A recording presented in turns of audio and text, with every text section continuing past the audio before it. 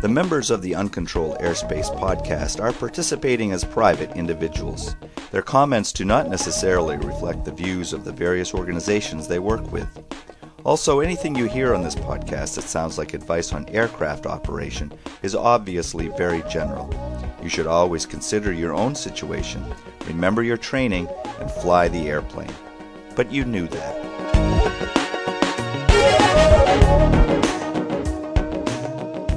So there seems to be no end to silly pilot tricks that silly pilots are capable of. Jeb, what's this one you were calling our attention to here? This is an AP story. Came out of Moscow in Russia a couple of weeks ago. Guy's flying along, and this is the AN-2. This is the big Russian biplane with this huge radial engine in it. The whole thing, firewall to the max, does about 80 knots. Okay, it's draggy, but it carries a great deal. It's it's a single engine cabin. It'll carry like a DC-3 will carry. Yeah. It's a single engine cabin class biplane. Right. Okay. Yeah. It's quite a trip to see one. But what happened? It really is. So the guy's lost. He's in southern Russia, and he's lost. With all the high-tech avionics on board that airplane, he got lost. Yeah, yes. Right. Yeah. He's got a directional gyro the size of a dinner plate. Okay. Yeah. But so he's lost, and so you can get lost with extra special precision, right? Yes, exactly. Okay, I'm sorry. Keep interrupting. Thank God for moving maps, Yeah, right. Yeah. So we can get or fast airplanes, so we can get lost at Mach 3 or something. Exactly. But, anyways, we keep interrupting you. What did this guy do? You do. I noticed that. This guy's lost. Okay, so he sees this tractor apparently working a field below him. So he circles down with the idea of landing beside the tractor to ask directions. Small problem. He misjudged his approach, apparently, and smacked into the tractor.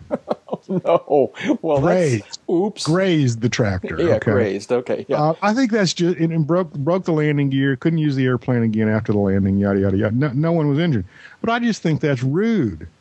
You're landing to get directions, and you run into the vehicle from the guy you want to get directions from. It's just rude. I don't think it's like trying to wave down a policeman by running into his car. Yeah, I don't think it's rude. I think it's ill-advised. I think it's like not very. Oops, it's like.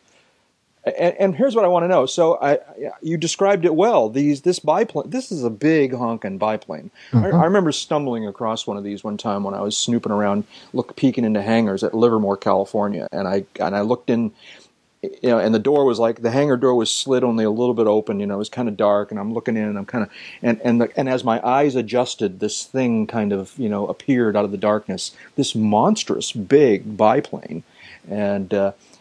So my point here is even just grazing something with this big airplane is like yikes. But that's just bad luck, That's just bad luck that you run into the guy you were going to go to for directions. I'm not sure how luck factors into that. Yeah, okay. No, he didn't have to land or aim for the tractor, okay? A. B, we're not talking about two vehicles that are traveling very quickly here. Right. It's not like the tractor's going to run off and leave the guy. Right. And I think if you just kind of put the biplane down somewhere near the tractor, in front of the driver, he'll see you. He will realize that maybe he would like to converse with you if you land that airplane in his field. Did the story say was the tractor driver listening to his iPod at the time? Don't know. That's a callback joke. You get it? It's unlikely he had, a scanner hooked up to the air traffic control frequencies for that sector, but you never know. Okay. Stranger things have happened, especially in Russia. So think about this. This is a 12,000-pound or so gross weight airplane with a 9-cylinder radial that makes 1,000 freaking horsepower, but can land at 30. Right. Mm-hmm. It can land at 30. It can get in and out of a soccer field. And the guy hits the tractor? Jiminy, it's a wonder the tractor wasn't outrunning him. Yeah, exactly. Maybe that guy was going way too fast. He must have been going at least 31. So that's silly, stupid pilot trick number one. Stupid pilot trick number two is this video we came across. I think actually a listener tuned us into it, or somebody did.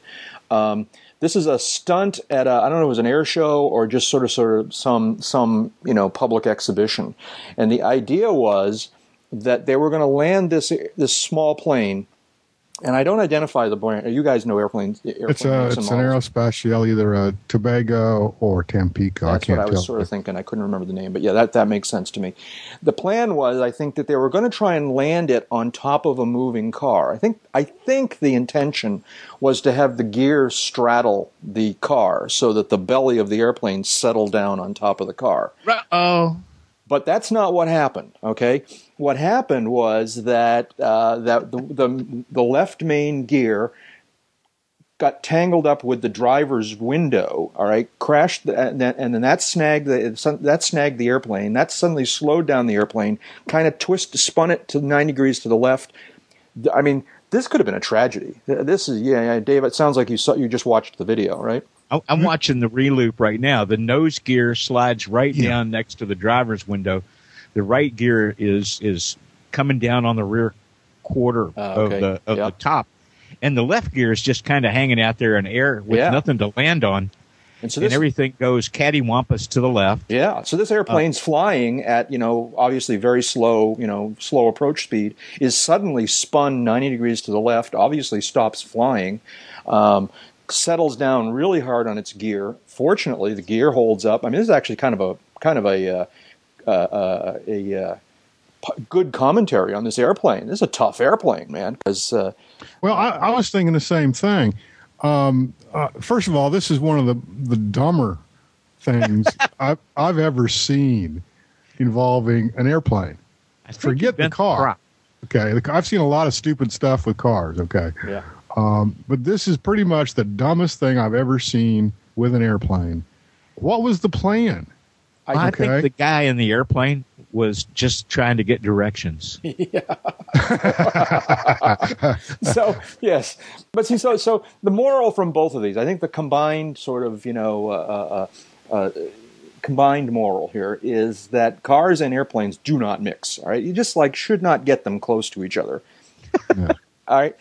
It reminds me, the tractor thing reminds me of an old poster. I'm sure every pilot that's ever been in an old airport lounge, I mean, someplace where there wasn't a computer anywhere, has seen a sign of an old biplane, looks like a Jenny, wedged into the top of a tree with part of the empennage broken, or the aft fuselage broken. And it says, rule number such and such. It's advisable when landing not to run into any trees in the landing field. Well, the other part of this, the other part that makes this picture, this portrait, if you will, it's really a portrait, really work, is the fact that there are no other trees in That's the right. view. It's the only tree visible for hundreds and hundreds of feet. I don't remember that as being the caption from that image. What was the caption? It was the caption is flying is unforgiving or something like that. Yeah, it's like the there's sea. that version of flying is very unforgiving or something like that, right? Yeah. Before we leave all of this, though, I want to direct both of your attention to if you look at this Socata single landing on the Camaro or whatever the hell airplane or car that is. If you look elsewhere on the screen there, you'll see a link to another video. Okay. I think this is pretty much truth in advertising, too, because I happened to click through while we're talking. The title of the video is Hot Sexy Girl Pilot Sprays Her First Field. Oh, here we go. Click that little sucker. All right. Okay. Hot sexy girl pilot sprays her first field. Okay. Do I really want to see this one? All right. So we're looking at an image of a woman walking across the runway. She's walking up to the wingtip of a yellow airplane. Big egg bird, yeah. Oh, yeah. Big like egg cat or something like that. All right. Okay. This woman in the short dungaree shorts and not very, she's not wearing. Okay. First thing right off the top. Yeah. It's how much more pleasant this was to watch. And I'm sorry, it's just a fact.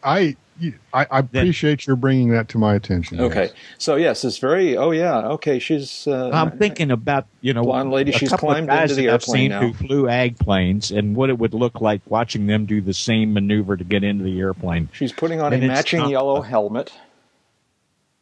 She smiles at the camera. And I'm guessing this is where we cut away to the stunt pilot wearing the yellow helmet. Well, I haven't. Yeah, I'm. Okay, playing now video we have right. point of view shots coming out of the cockpit or out of the nose of the airplane as they do spraying. Oh, cool angle. We got the shadow showing Yeah. us. Yeah, This is cool. I'm not buying that the girl is flying. I'm this not airplane. buying that the girl's But it flying is it neat either. footage. now. Why not? Why not? Well, Whiskey Tango because Foxtrot, why because not? there's no video showing her flying the aircraft. Well, now that's a good. Whoa, hold. wait a Okay, minute. start the engine, let her taxi away. I might buy into this. I'm out. Okay. This is a moment for the CSI people because there's a cutaway. There's a cut to a shot of the spray bar Yeah. on the left side where it looks like you can see the reflection of somebody's head. Oh, come on. I'm not kidding. I'm not making this stuff up. Okay. All right. Where is CSI crop sprayer? CSI FAA. I don't see the reflection there. Okay. You don't see a reflection here. It's upside down now. Oh, what happens if you play it backward? Yeah, that's right. Well, then you right. get Yeah. John killed Paul. That's right. Yeah, the crop duster is the walrus. Welcome, folks, to episode 184 of Uncontrolled Airspace, the General Aviation Podcast. Here we go. The crop duster is the walrus. We're recording, That's an episode title. we're That's an recording episode this- title. Yeah, absolutely. We're trying to record this episode on Sunday. It's not Wednesday. It's Sunday. It is May 2, I believe, 2010. And joining me here in the virtual... can you guys hear the bird outside? There's a bird You just chirping. missed Mayday, man. I thought that was your Cinco de Mayo band dress No, rehearsal. there's a bird chirping right outside the door okay. here. Joining me here in the virtual hangar is Jeb Burnside, who's talking to us from somewhere near Sarasota, Florida. Hi, Jeb. How are you doing? I'm well for a Sunday afternoon. It is hot as a pistol down here. Really? How hot? Yeah. It's, I don't know, 91, 92. Oh, man, What's, and I was what's gonna- the telephone say? 91. I was going to show off on how, see, there's words that you never would have heard even 5 years ago, right? What? It's like, what's the temperature? I don't know. What does the telephone say? I know what you're talking about because you've got your I got the telephone sitting in a cradle right in here on my understand. desk, Your and little it's got a Android, that's bunch of one of the information presented on the home screen, and temperature locally is one of the pieces of information. No, I agree. Okay. But all right. the good news is Yeah. the pool is open officially. Oh, well, we got to come back then. Well, you got to come back. Yeah, okay. And also joining us here in the hangar is Dave Higdon, who's talking to us from Wichita, Kansas. Hey, David. How's everybody? We're good. Well, How for are one you? thing, I want everybody to know that we have no phones in our operation that are as temperature sensitive as Jeb's.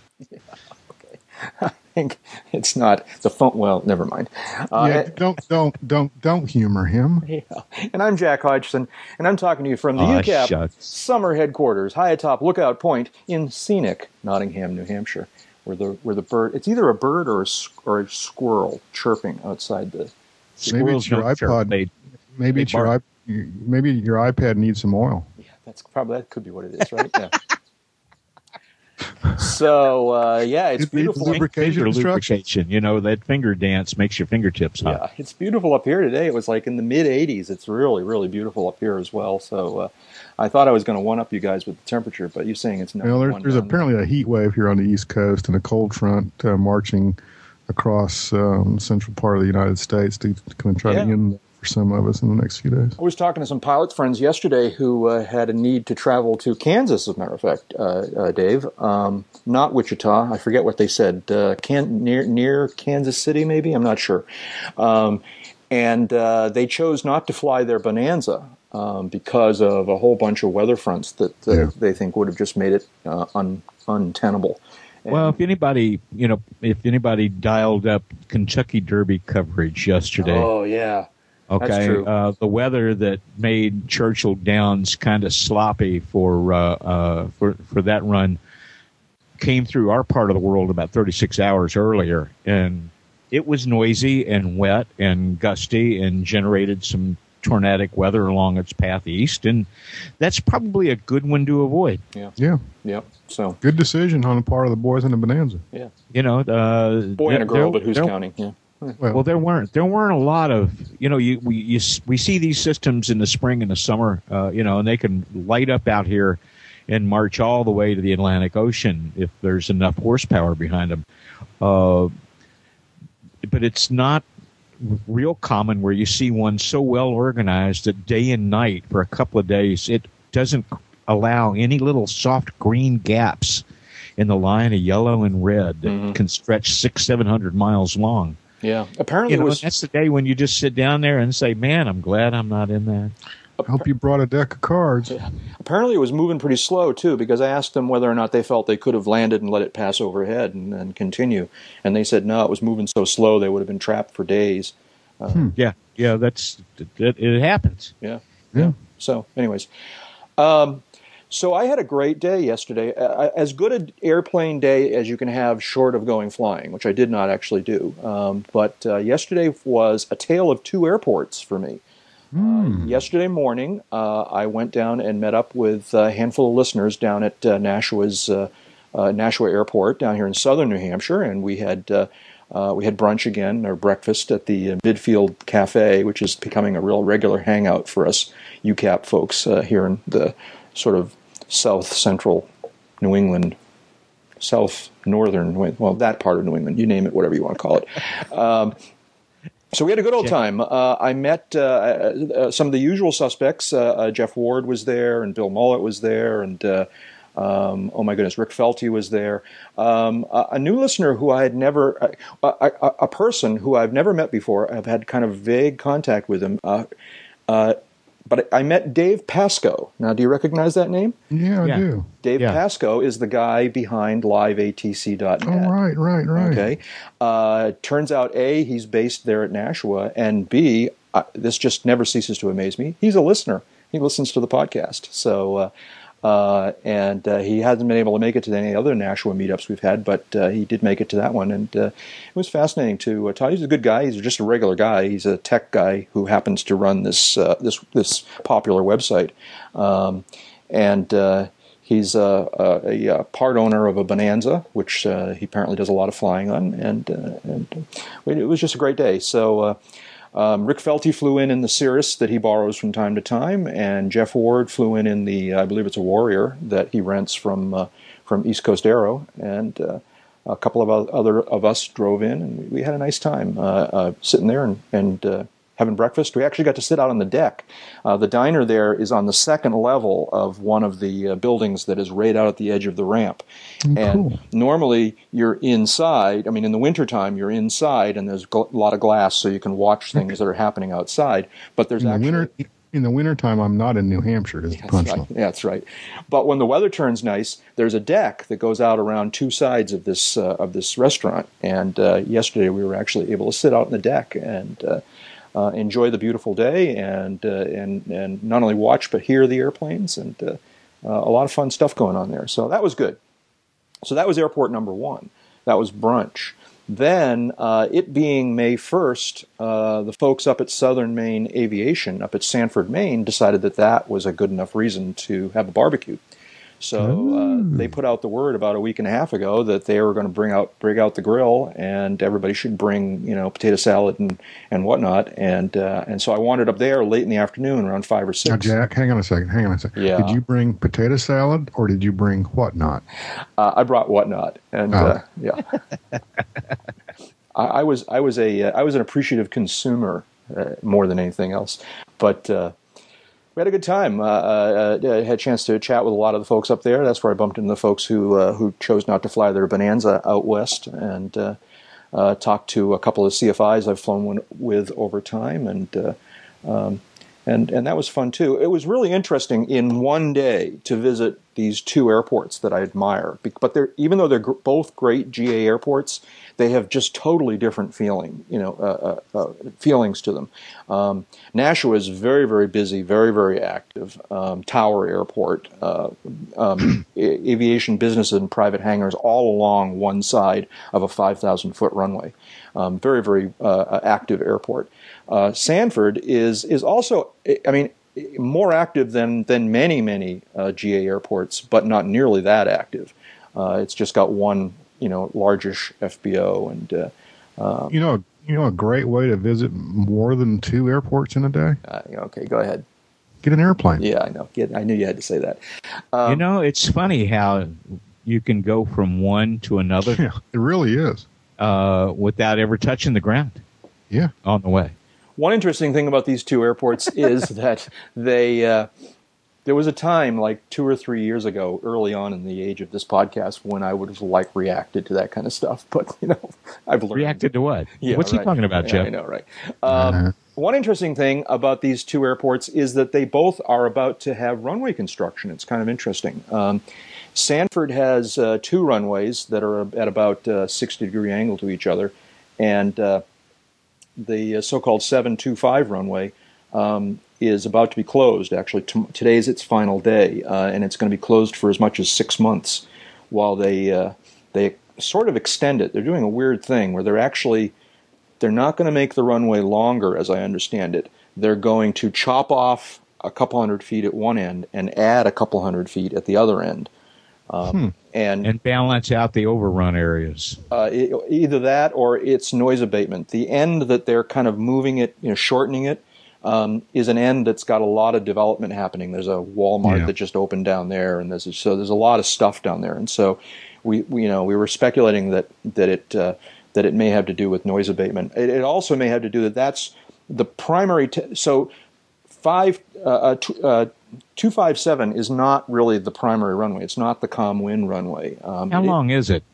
It's, I could look it up, but I will say 6,000, 7,000 feet. Maybe. Oh my God, just a little bitty thing. This was the Air Force One runway. This is the reason this runway is kind of this has got an ILS in one direction and a VOR in the other direction approach. That is, this is the airport that was where George H.W. Bush came in and out a lot way back during his presidency, and then George W. Bush. So let me ask you, the end opposite the new Walmart is the end with the ILS, right? That is correct, yes. That's 7. So they moved the runway a couple of hundred feet away from that. Yeah, then they've got a better environment for dropping in an LPV approach, which can mimic the profile of an ILS to the same degree of precision, just do it without any of the ground-based equipment or ground-based equipment problems. But you still need a certain amount of clear zone at one end. You still need to be able to put in, if you want to get the best use out of an LPV, you might want to upgrade the lights a little bit, and that'd give them more room to do that. Yeah. Say what an LPV is? Lateral precision with vertical guidance, and a WAAS. You gotta have WAAS. And improved GPS. But is generally capable of doing those kind of approaches. All of which is correct, except I think that I don't think you'll get ILS minimums out of an LPV. You can get ILS minimums out of an LPV if the airport meets the right conditions and lighting requirements.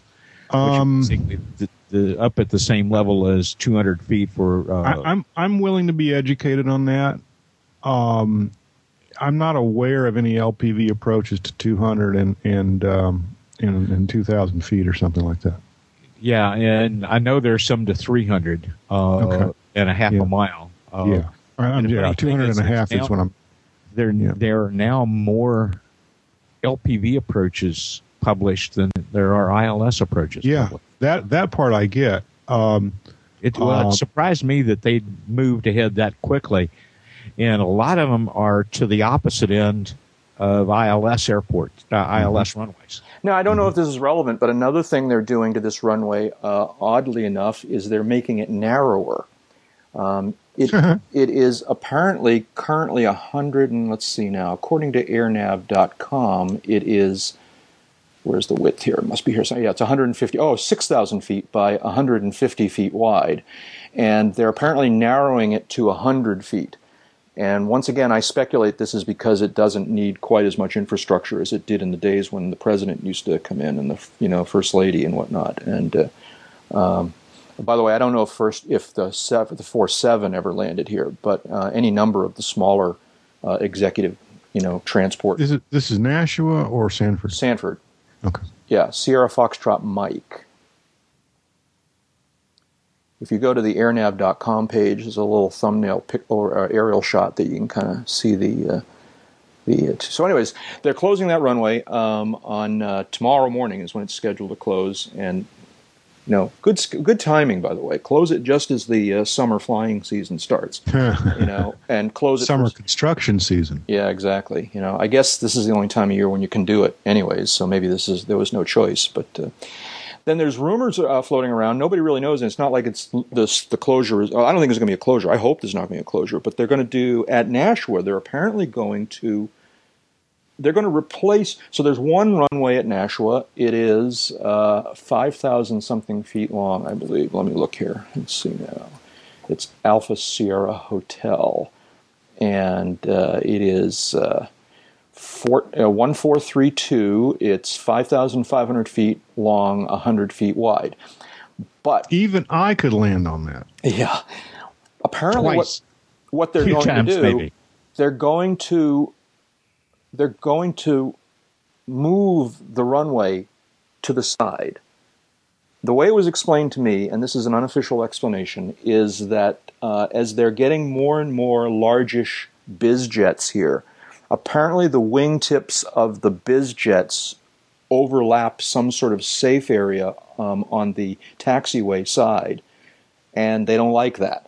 And so what they're going to do is they're basically going to build, again, if these stories are correct, they're going to build a whole other runway they're basically going to build a parallel runway and then destroy the original runways. I guess what they're going to do. So I think it's kind of weird construction process. So do they have to close the existing runway to build a new one? I don't know the answer to that. I surely hope not. That would suck. All right. This is a very busy airport. In spite of the fact in that case, they're not going to close that runway. Yeah, in spite of the fact that Daniel Webster College is going away, this is a very busy airport, particularly on the weekends. But like I said, the whole point of this is they've got a lot of biz jet traffic, and so I should probably this is a classic example of where we're talking about something we know nothing about, and and you've done a really good job with it so far. Yeah, okay. Anyways, that was my tale of two airports. I had fun visiting these two airports and visiting my pilot friends at the two places, and comparing and contrasting my transition from Sanford, which I love dearly, to Nashua, which I'm growing to love. Was this a formal meetup? I don't know. What makes something a formal meetup? Well, I don't remember your advertising. Yeah, we advertised it very casually. It was kind of a Twitter thing that kind of came together about 9 days ago, and we were trying to keep it from people like Dave who don't do Twitter, and it worked. Well, you kept it from me too, because I haven't looked at Twitter lately. Yeah, well, and that's a bummer because I know you would have come up if you had known. Absolutely. I cannot imagine why I would want to miss. Okay. I need to move my scotch to higher ground. So this is a story that I highlighted. It's moving on, David. Moving on. Thank you. I was getting thirsty. Story from our favorite aviation publication, USA Today, headlined, "Remember When Flying Was Fun?" And I guess the only reason I call attention to this story is that the whole theme of the story is that airline flying is not fun anymore. Remember when flying was fun? Hold it. I'm cranking up the world's smallest violin. Yeah, I know. Remember when flying? This is from the first paragraph. Even the packing, which for me covered most contingencies of blazers, swim trunks, etc. I won't read this thing because it's USA Today. Yeah, please. All right, but and And my answer to this, and I looked to see where, of course, this is USA Today, so there's no comments area, all right? Oh, no, there is a comments area. I should have left a comment to just basically say, hey, flying still is fun. It's the airlines. Travel is not fun. Flying is as fun as it ever was. Well, I remember when flying was still fun. It was about a week and a half ago. And the last time before that was the first Saturday of April. The last time before that was about 10 days earlier. Right. And I'll trip when I get to the one that actually involved a common carrier operating a human mailing tube for commercial purposes. It ain't on the list. It ain't on the list. Yeah. Okay. So anyways, that's all. Just flying still is fun. Maybe we should all go and, with respect, add a comment to this story and say, hey, flying still is fun. You're not talking about flying. You're talking about traveling. Which I guess that's a funny distinction. I'm sorry. Unless you had a hand in manipulating the controls, you're not flying. You're a passenger in an aerial conveyance. Yeah. You weren't a flyer. That's right. Hey, if we already didn't think it was an awesome thing to belong to EAA, all right, here's another great reason that you should belong to EAA. I think this is brand new. I just heard about this the other day. As a matter of fact, reading from the EAA.org website, it says new member benefits, so I guess it is new. Free admission to hundreds of great museums, all right? In addition to the annual pass to EAA's AirVenture Museum, EAA members now gain free admission to more than 300 museums throughout the world. To provide this new member benefit, EAA joined the Association of Science Technology Centers and is now a member of the group's Passport program. It's just an awesome list of museums, including... Yeah, it really is kind of cool. Yeah, I mean, and we're not talking like little, out-of-the-way museums that don't get a lot of attendees anyways, and so, this is a bonus for them. We're talking like the Boston Museum of Science. We're talking, we're talking like major museums that you can waive your EAA membership card, apparently, and get in. And there's a couple. Very cool. Yeah, and it's it's not without limitation, but the limitations are things like it doesn't get you a discount in the gift shop, and you only bring in one guest or something like that. Yeah, this actually allows 2 adults. Yeah, it's very cool. On one EAA membership. So it's very cool. At least most of them.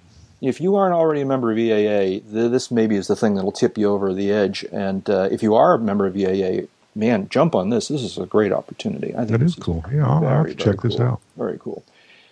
What else here? I asked a couple episodes ago. We were thinking out loud. We were wondering out loud what has become of the Rocket Racing League, which was a program that was going to popularize aviation by putting rocket? I was going to say solid fuel rockets, but I don't think they were. Right? They were some sort of alcohol and they were something or other liquid fuel rockets onto name that airplane. They were Long Easies. No, they weren't Long Easies. They were Jeb. We saw them when we were at Sun and Fun. We were looking at them. We were talking. Yeah, they look like Long Easies, but they're the clone. I don't know what the type is. I know this airplane too. Oh, sorry. I'm drawing a big blank here. It's the big sort of Delta wing. It does have a canard on the front. It is a Velocity.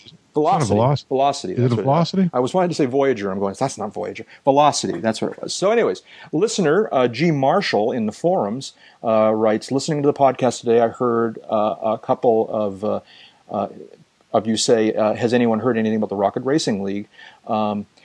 He says, anyway, I did happen on this today, and he points us on to a story from space.com. Let's see if we open up the space.com story. The Rocket Racing League unveils new flying hot rod. 2 rocket-powered competitive aircraft took off together Saturday to showcase the Rocket Racing League's new aerial muscle machine as it kicks off a 2010 World Exhibition Tour. So, where was this? Anyways, I don't know. It's so they are around, and they are still trying to get it together. G. Marshall goes on to say, all in all, I think this thing is a bit of a non-starter, as Red Bull has really cornered the flashy, in-your-face, fan-friendly racing market, and the Reno racers have got the all-out speed going for them. He also writes, he says, I'm not sure if Thrust and Glide has got the right ring to it either. Is that their slogan? thrust and glide. Thrust and I'm glide. not going close to That's that. got so much potential. Yeah, I I'm know. just going to walk away. Just not for the Rocket Racing League. right? Uncontrolled airspace after dark. That's right. All right. So the Rocket Racing League is still out there, and if you're at all interested, you can track it down here. This is a cool video. This is a video that someone created based on data of airline flights in Europe over one particular day in the last couple weeks. That day being the one when airliners started to fly again after the whole volcano shut down. Sure, yeah. Okay, and it's really, really fascinating to watch this video because initially the skies are like dark. There's no air. It's sort of a satellite view, if you will, a simulated satellite view of all of Europe. And initially there's nothing moving. There's very little moving in almost all of Europe. It's very, very southern Europe, like down around the Mediterranean. There's a little bit of traffic moving around, and then you kind of gradually see a few things start to make little flights. There's actually one little interesting flight where you saw something do kind of a couple of circles around Sweden or that area, all right, and Belgium. And I wondered whether that was one of the test flights where they were actually out there trying to see whether or not an airliner was going to crash and burn if they went flying in this environment.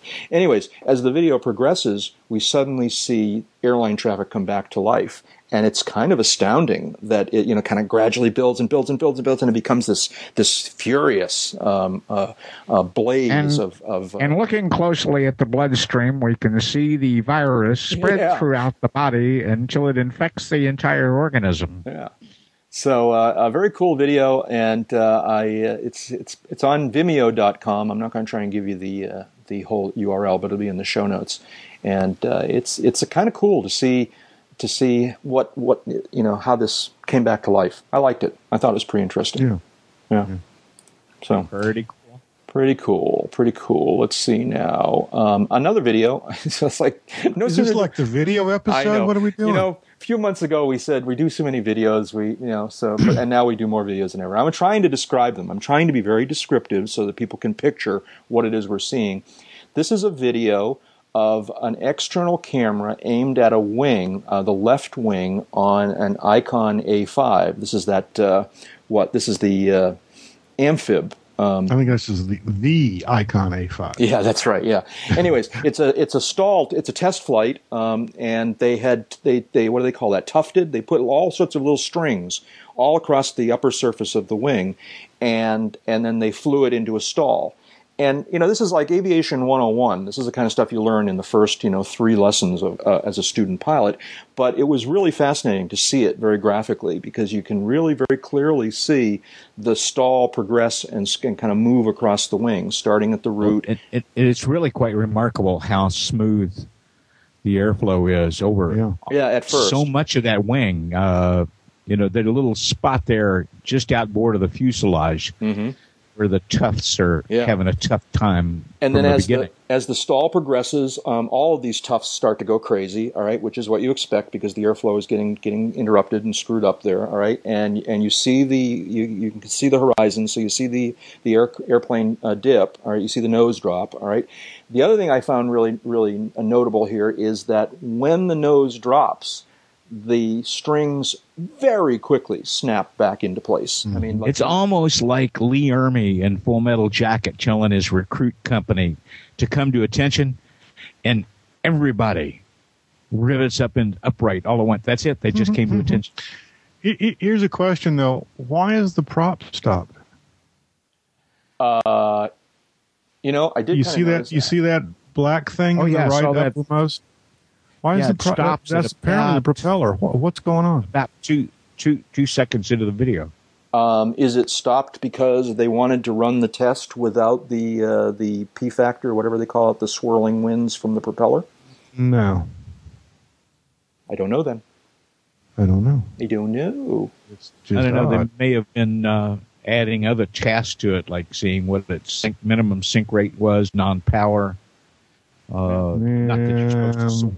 I don't think so. But it's a cool video, and cool video. Yeah, it's a great demonstration of tufting, and what happens when you lose the and it's interesting to see how the tufts in different parts of the wing, span-wise, go in different directions than other parts of the wing. It's like, wow, inboard they go one way, outboard mid-span they go another, and then bang, they are back at attention, baby. Yeah. So it's cool. I think every CFI ought to grab this up and show it to their students to illustrate the whole thing. But it's a great demonstration. It brings back that whole argument of, about, not argument, but the whole discussion about stall speeds. It's like, it's all about angle of attack. It's all about angle of attack. It can go up and down depending on how much power you got. That's the same angle of attack, but it's always going to happen when the angle of attack exceeds the ability of the wing to maintain airflow. Yes. Then it goes... Blah, blah, blah, blah. David, what's the story with this, the flight for the human spirit you called our attention to? Well, where is that link? Young man's trying to fly every state in the union. Is that what it is? Okay. And bring attention to what are the cause here? Like the human spirit. I think it's just in general to get people excited about the world again, isn't it? I don't know. Yeah. And it got launched out of Salina, Kansas, and has been working his way since. And he's had a lot of weather because it's an LSA. It's not an IFR approved airplane, and is hanging in it. And the other one, that I pointed out here, was the two guys trying to fly around the world in an LSA. Also, in the pursuit of publicizing a cause of their favorite. Is that these the Swiss guys?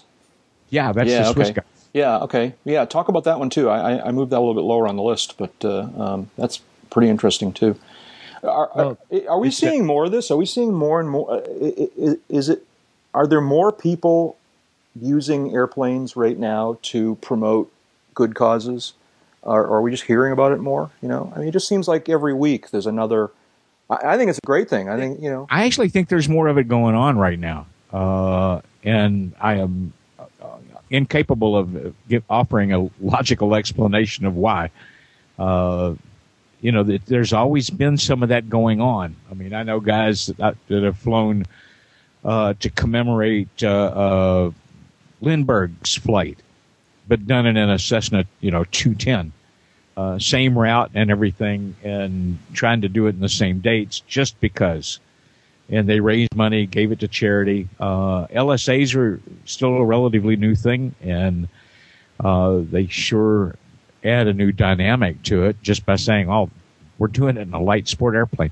If you look at the route for these guys from Switzerland, Yannick Bouvier and Francisco Aguila, oh my God, they're doing some long overwater legs. Yeah. Are these the guys that are going... designed CT. They're going across the Atlantic down Africa to Brazil, right? Or Brazil to Africa, right? Well, from Dhaka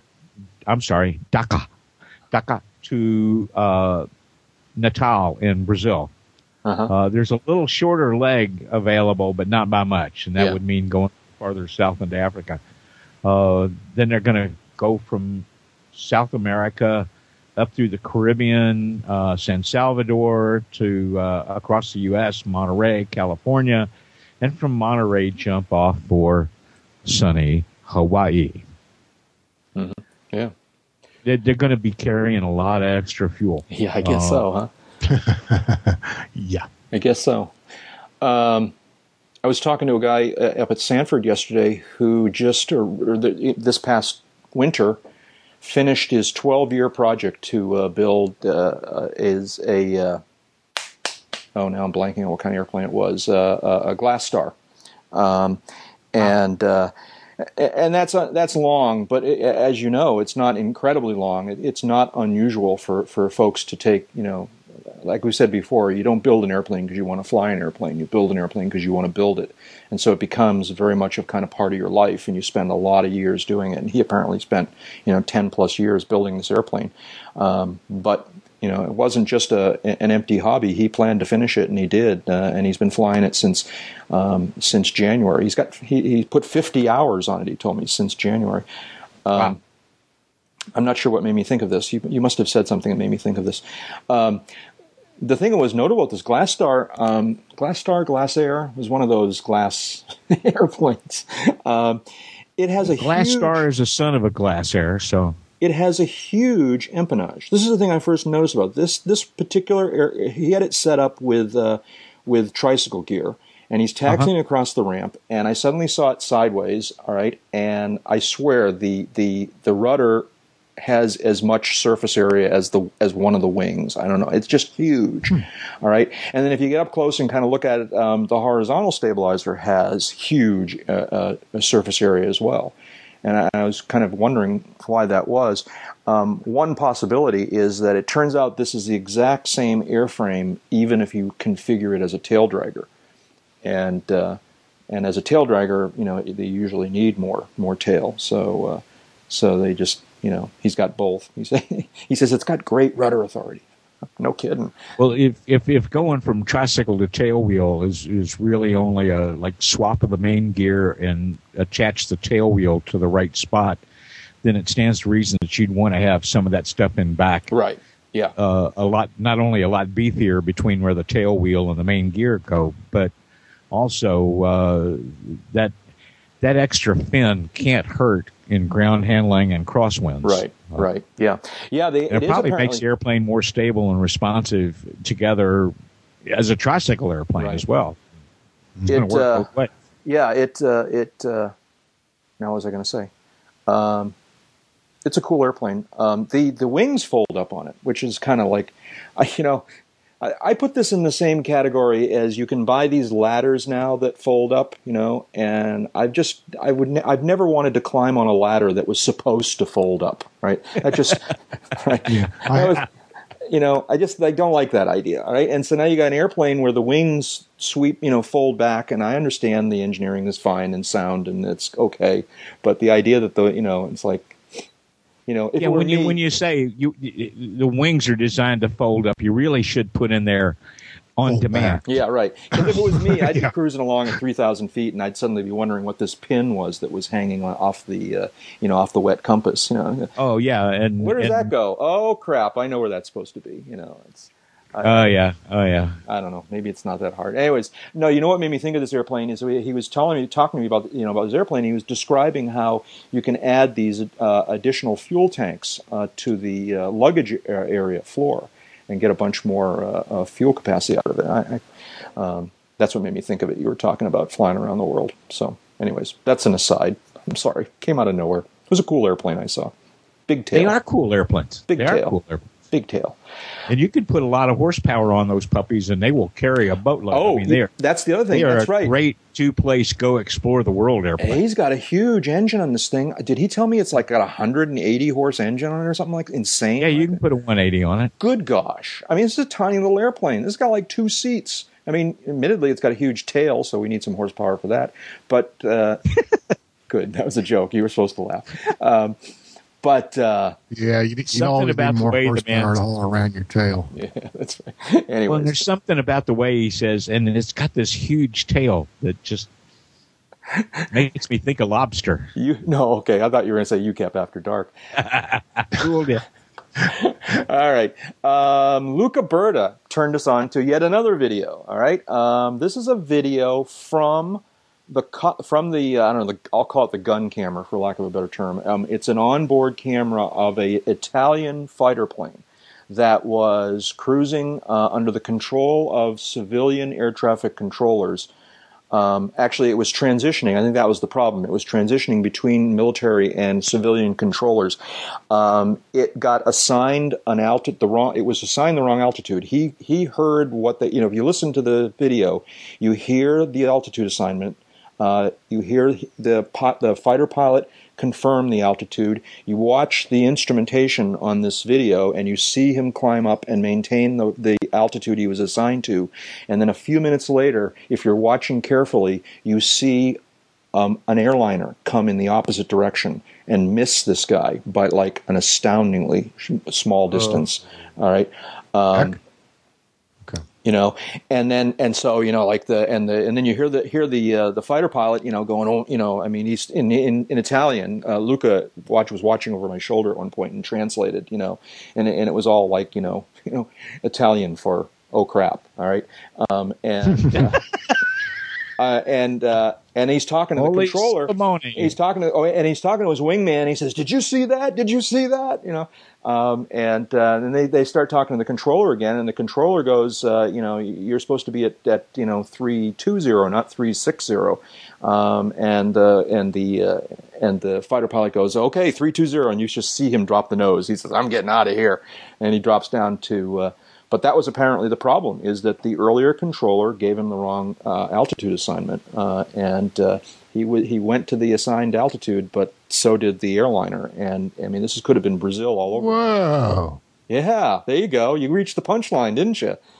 Yo, that would. Well, he went way past 360. I'm now looking at him at 040, 050. You're talking about heading, not altitude. Yeah, you're talking about heading. I'm talking about altitude here. No, he rolled 90 degrees and pulled. You know, whoa, and lost 500 feet of altitude or so, and now he's pitching down. I'm looking at the video. Goes to show you how fast that happens. You know, this airliner just came out of nowhere within just a few seconds, and pretty interesting. And to me, that's the lesson here, is how quickly this stuff happens. When you're traveling 400 knots, you know, and so is the other guy. That's really really. You got a closure rate of 800 knots or thereabouts, and bad things can happen very quickly. Yeah. So there's a whole at this link. There's a whole bunch of other. Never remember. At this link, there's a whole bunch of other videos of supposedly near misses and that I haven't clicked on any of them, but if somebody do so and report back or something. Yeah. So, anyways, take a look at this. It's just a great object lesson in how fast a mid-air collision can happen if you're not paying attention, or if you happen to get vectored to the wrong altitude. Anyways, reaching the end of our allotted time here. Shout-outs.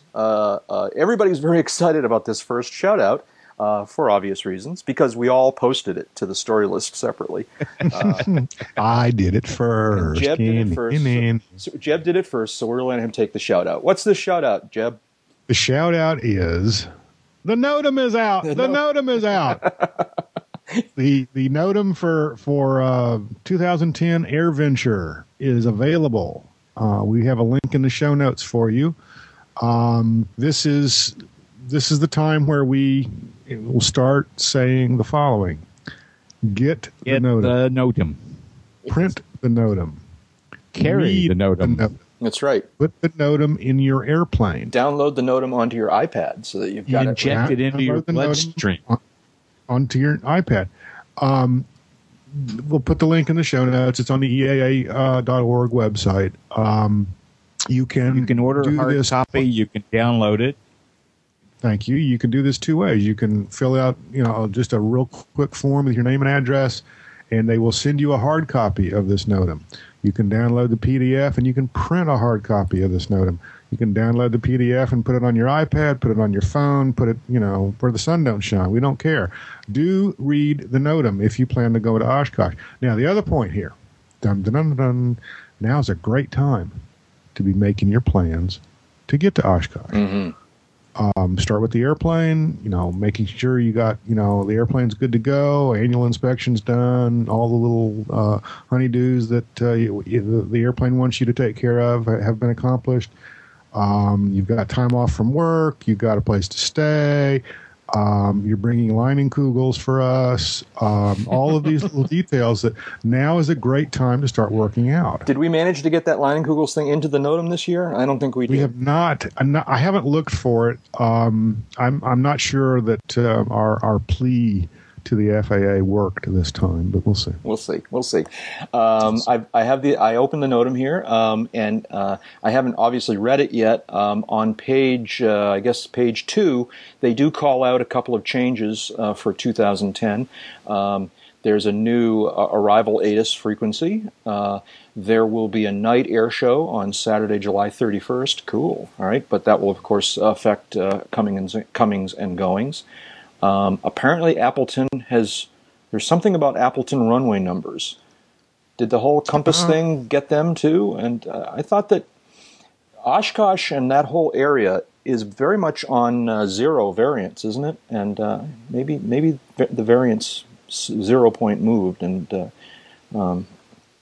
but anyways, so there's some change about the numbers, or Appleton's runway numbers, and apparently there are some changes to the IFR preferred routing. So there's just 4 things that have changed. The point being, things change. Even if you looked at it last year, look at it this year. Plus, it's fun reading. It keeps you going through the next couple months. You can spend some time reading through it and fantasizing how you would fly the route. And Rick Felty, know the saying.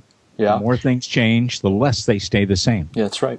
Rick Felty and John Wellington are talking about getting together. Both listeners, both attendees of the various meetups up here in the Northeast. Wellington is from White Plains, New York. Felty from Norwood, Mass, I believe. Felty's the video guy. He shot a lot of in-cockpit videos, and they're talking about traveling to Oshkosh together this year, and and rigging up all of Rick Felty's camera gear in John Wellington's airplane to record the whole arrival procedure, both audio and video. I think that would be a really cool video to both illustrate the process and just as kind of a fun video to watch. And particularly if you could sync it up with the air traffic control that was going on. Well, totally could, And, if you're getting it on the headphones. Yeah. So the NOTAM's out. It's starting to get serious. The NOTAM's out, and there better not be trouble. Oshkosh is coming. It's like just a few months away, and we're going to be doing some cool stuff at Oshkosh this summer. But more on that later on. All right. That's shout out number 1. We are? Yeah. He didn't tell me that. Did he tell you that? What? We have to talk. I find it's best not to give you guys too much warning about these things. He's learning, Dave. David, I stole this shout out from you last week, but there's still time for us to warn people about this. Why don't you tell us about Learn to Fly Day? Oh, yes, we should plug that again. Absolutely, because it's a good idea. Learn to Fly Day, nice folks at EAA and a bunch of other folks that gotten together, and International Learn to Fly Day, May 15. Seek out a place, take a friend who doesn't fly, take yourself out there if you've been thinking about it and listening to us and going, one of these days, well, make that the day that you at least go get that first dip your toe into the air thing. And dip your toe into the air. Well, there's another possible that means you're standing title. You're standing on your hands. How'd you learn to fly? Me? Never mind. I don't want to know. Yeah, right. Anyway, events in every state, some other places around the world, like Wyoming. And check it out, learntoflyday.com. Take a friend, take yourself. Yeah. Take family. There's a big old list in the left-hand column of that website that I believe it's every state, looks like every state in the union, and then if you click on those, it will give you a list of the different activities that are going on in that state. For example, let's see, if we look at Kansas. And if you are already, a convert and a member of the tribe and all that, consider flying your bird into, if it's not right there at your home field, and kind of become part of the demonstration of what you can do when you be a pilot. As of right now, we have SL Aviation in, is it Iola, Kansas? Or Lola, Kansas? Must be Iola, Kansas. Iola, is doing something. McPherson Airport Authority in McPherson, Kansas is doing something. Midwest Corporate Aviation in Wichita is doing something. And Wichita Aviation, also in Wichita, is doing something. Let's see now. I'm going to do Florida real quickly here. Where'd it go here? Florida. In Florida, ADF Airways in Miami, Air Orlando in Orlando. Oh, cool. The one at Wichita Aviation? Yeah. I recognize the address. They should have, well, it wouldn't make any difference. That's Dead Cow International. Oh, there you go. There you go. This is a chance for everybody to check out Dead Cow. Airborne Systems at Boca Raton, Airborne Systems at Fort Lauderdale, Airglades at Clewiston. There's a bunch of Florida ones. My goodness, Florida's really signed up for this concept. Big old list. So anyways, check out your state, check out your area, go down yourself, bring your non-flying friends. It's a great, great day. That's Learn to Fly Day. Other shout-outs. What do you guys got? Anything? Really? Okay. Time to stick a fork in this one. David Higdon. I think we're done. Dave Higdon is an aviation photographer, also an aviation journalist, and the U.S. editor for London's World Aircraft Sales magazine. David, where can people find you on the net? On the net. You go 2 gigs down, take a right at the last bite. DaveHigdon.biz, avbuyer.com, AEA.net, uncontrolledairspace.com, or, roll the dice, Google my name, and I'm not the golf writer or the physicist. And Jeb Burnside is an aviation journalist currently serving as the editor-in-chief of Aviation Safety magazine. Jeb, where can people find you on the Internet? On the Internet? I thought you were just going to say the net. I was going to say something about the backboard, but... Up to his gills. Yeah. Let's see. AviationSafetyMagazine.com is a day job. JEBurnside.com is the homepage. One of these days I'm going to update that sucker. And occasionally I'll pop up on AvWeb and maybe even a police blotter coming soon to near you.